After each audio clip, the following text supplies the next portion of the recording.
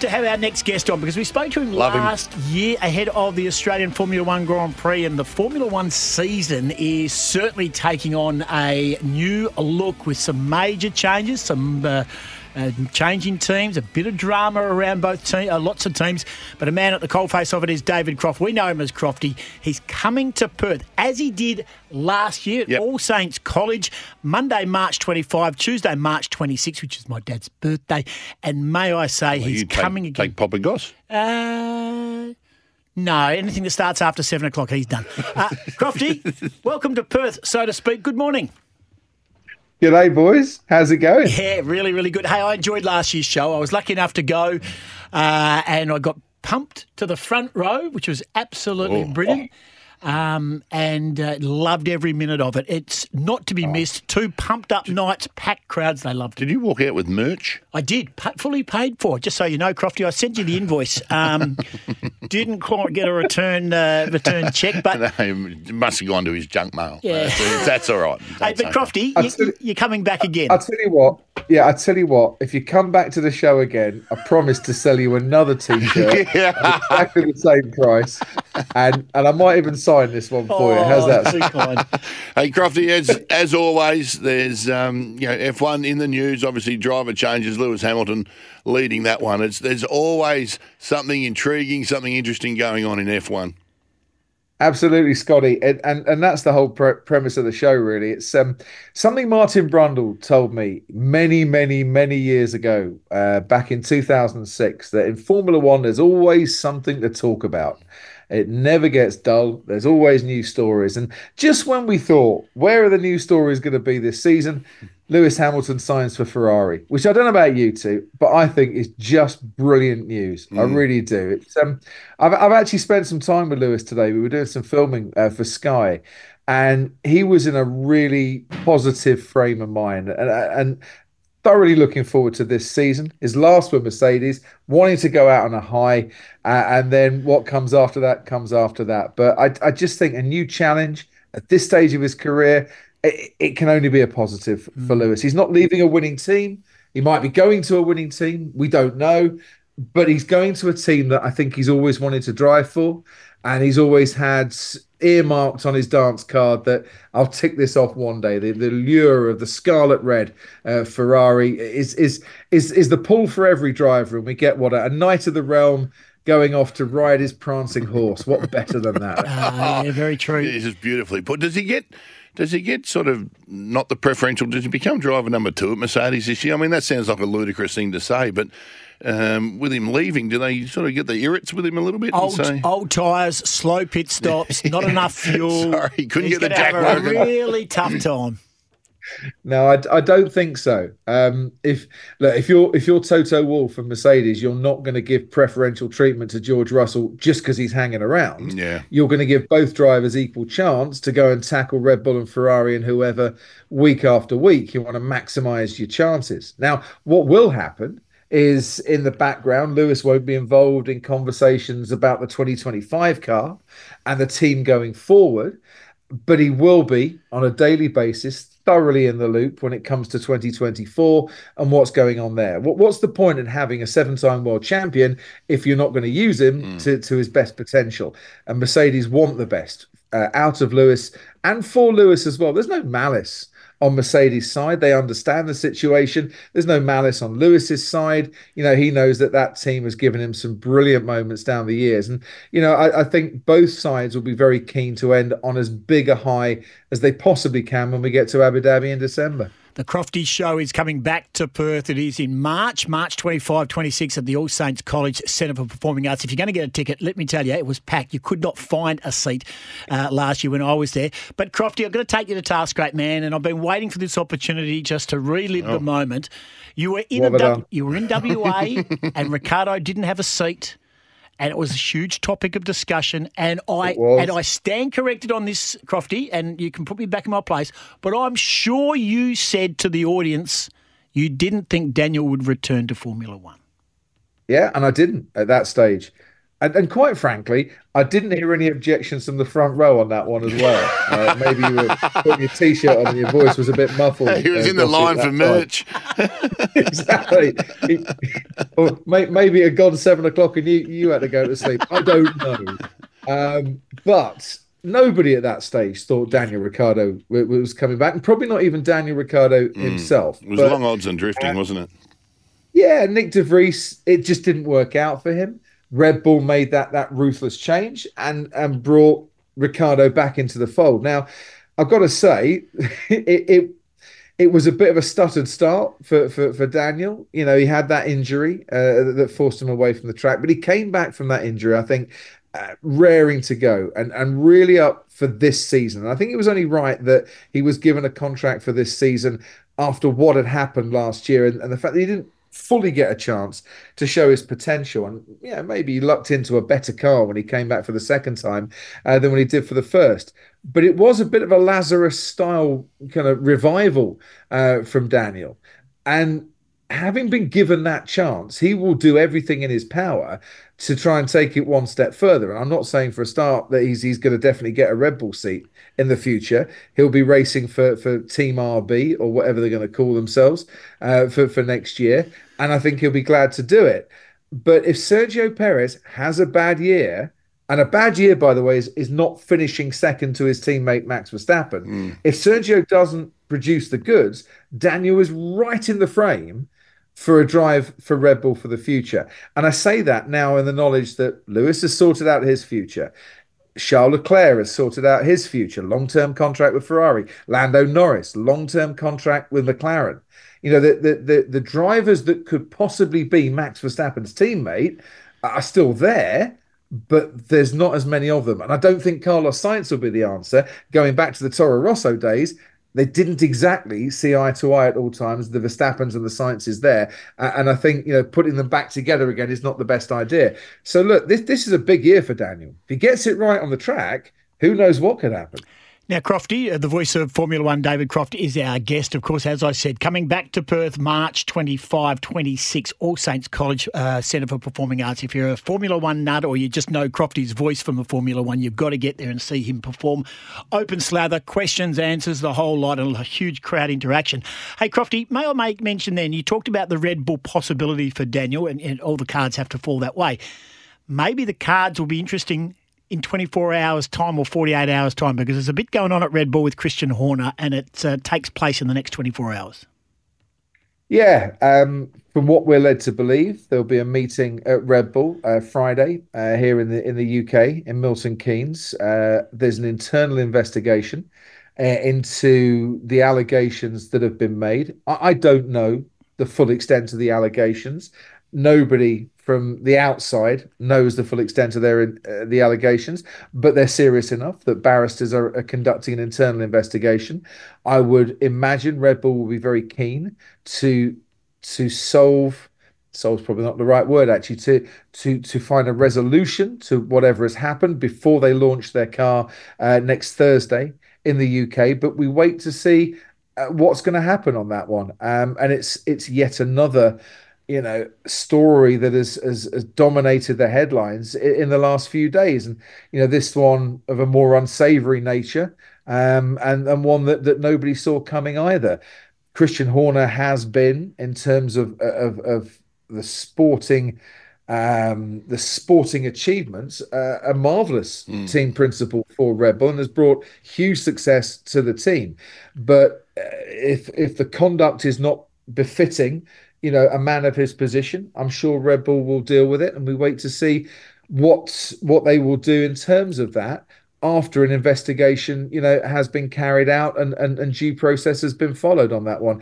Any more than that, I have no idea, but it would be seismic, wouldn't it, in terms of the Formula One world, if Red Bull were to have what would only be their second team principal in their history. Yeah, it's going to be a fascinating watch, that's for sure. On the track, Crofty, we expect Red Bull to be strong, Ferrari to be strong. Are there any others that are going to be rising up the ranks and possibly causing some upsets this year? You'd like to think so, wouldn't you? Yes.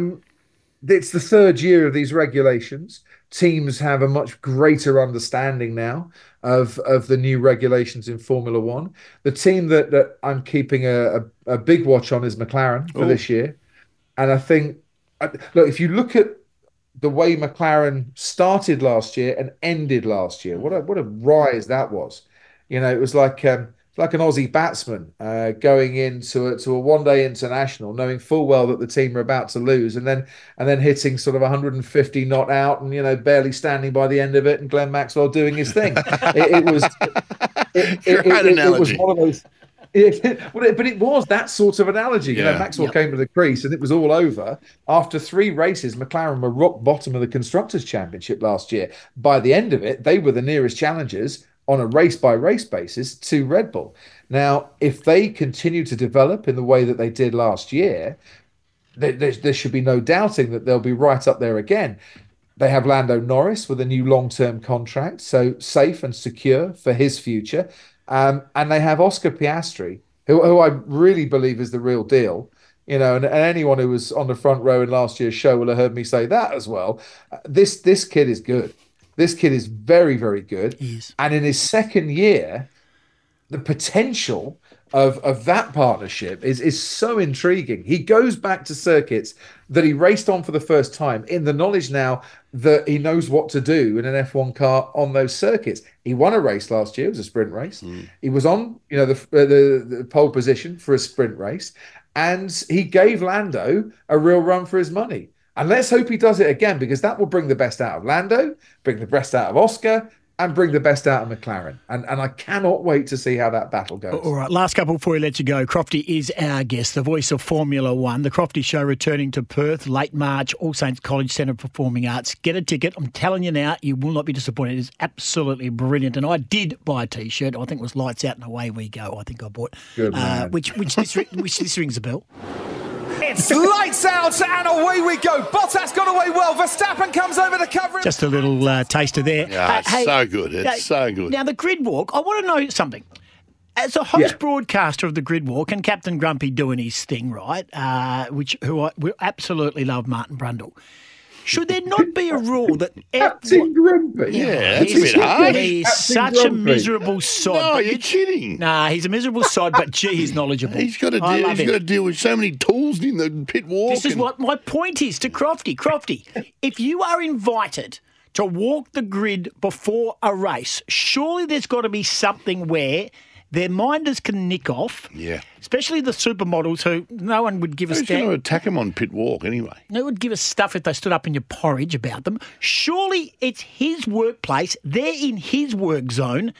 And if he wants to talk to them, if you don't want to talk, don't come on the grid. That's what I said. Surely there's got to be some sort of consultation between the broadcasters and the F1. They say, here's a photo of Martin Brundle. If this man gets anywhere near you, you stop and you say, yes, sir, and you talk. Correct. Absolutely. It's Formula One royalty, and we should all respect that one. Yep. To be fair, most people do chat to Martin. And it is, like, you guys have, I would imagine, have never been on a grid. And I've done 350 races. I've only ever been on the grid 5 times.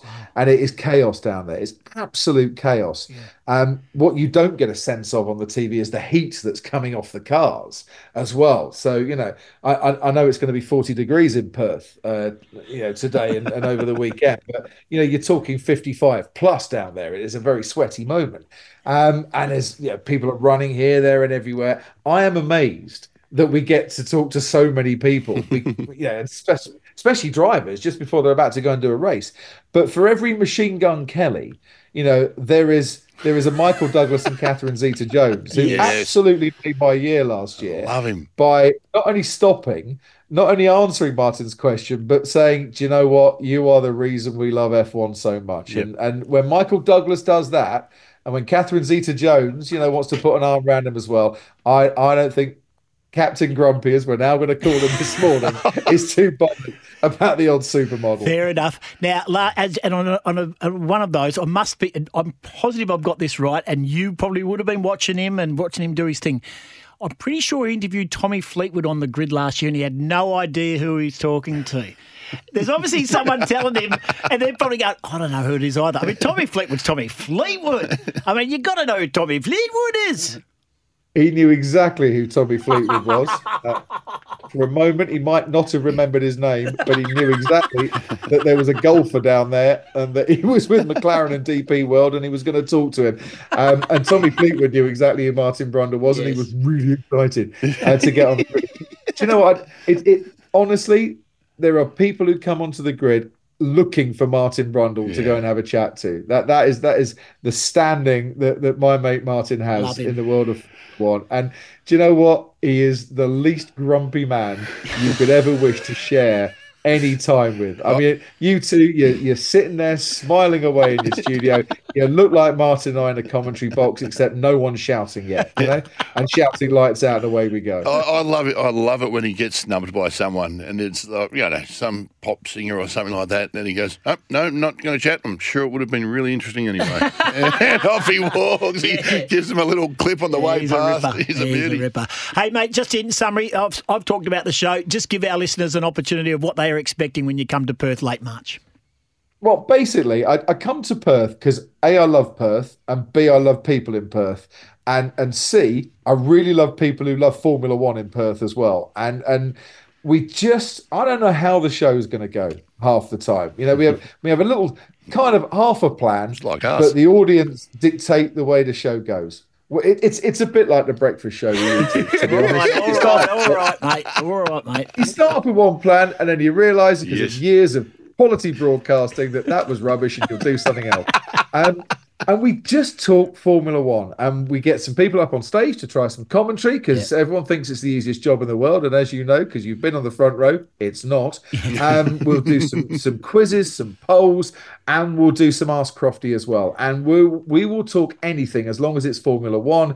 And we might even slip a bit of Married at First Sight Australia in there because I am on to Series 10 and I am getting absolutely please. No, please, mate, no, cut him off. All righty. Monday, March 25. You know full well that show is addictive and you cannot stop watching it. I was talking to the Channel 9 managing director last night at an event and he said it is a money pit for the station. Oh, really? Money. He said the amount of money that comes in through advertising, you cannot get in as an advertiser. I've been exposed to it in the last few nights as I'm trying to go to bed, and wifey's watching it, and I'm getting a rundown of everyone who's a good bloke and who's a good chick and who's no good. And I've got to say, I've watched more minutes than I thought I would. I've done the first couple of episodes of the latest series. Right, what's going on? What's going on with the bloke who's gone in there, but he's got a girlfriend on the outside?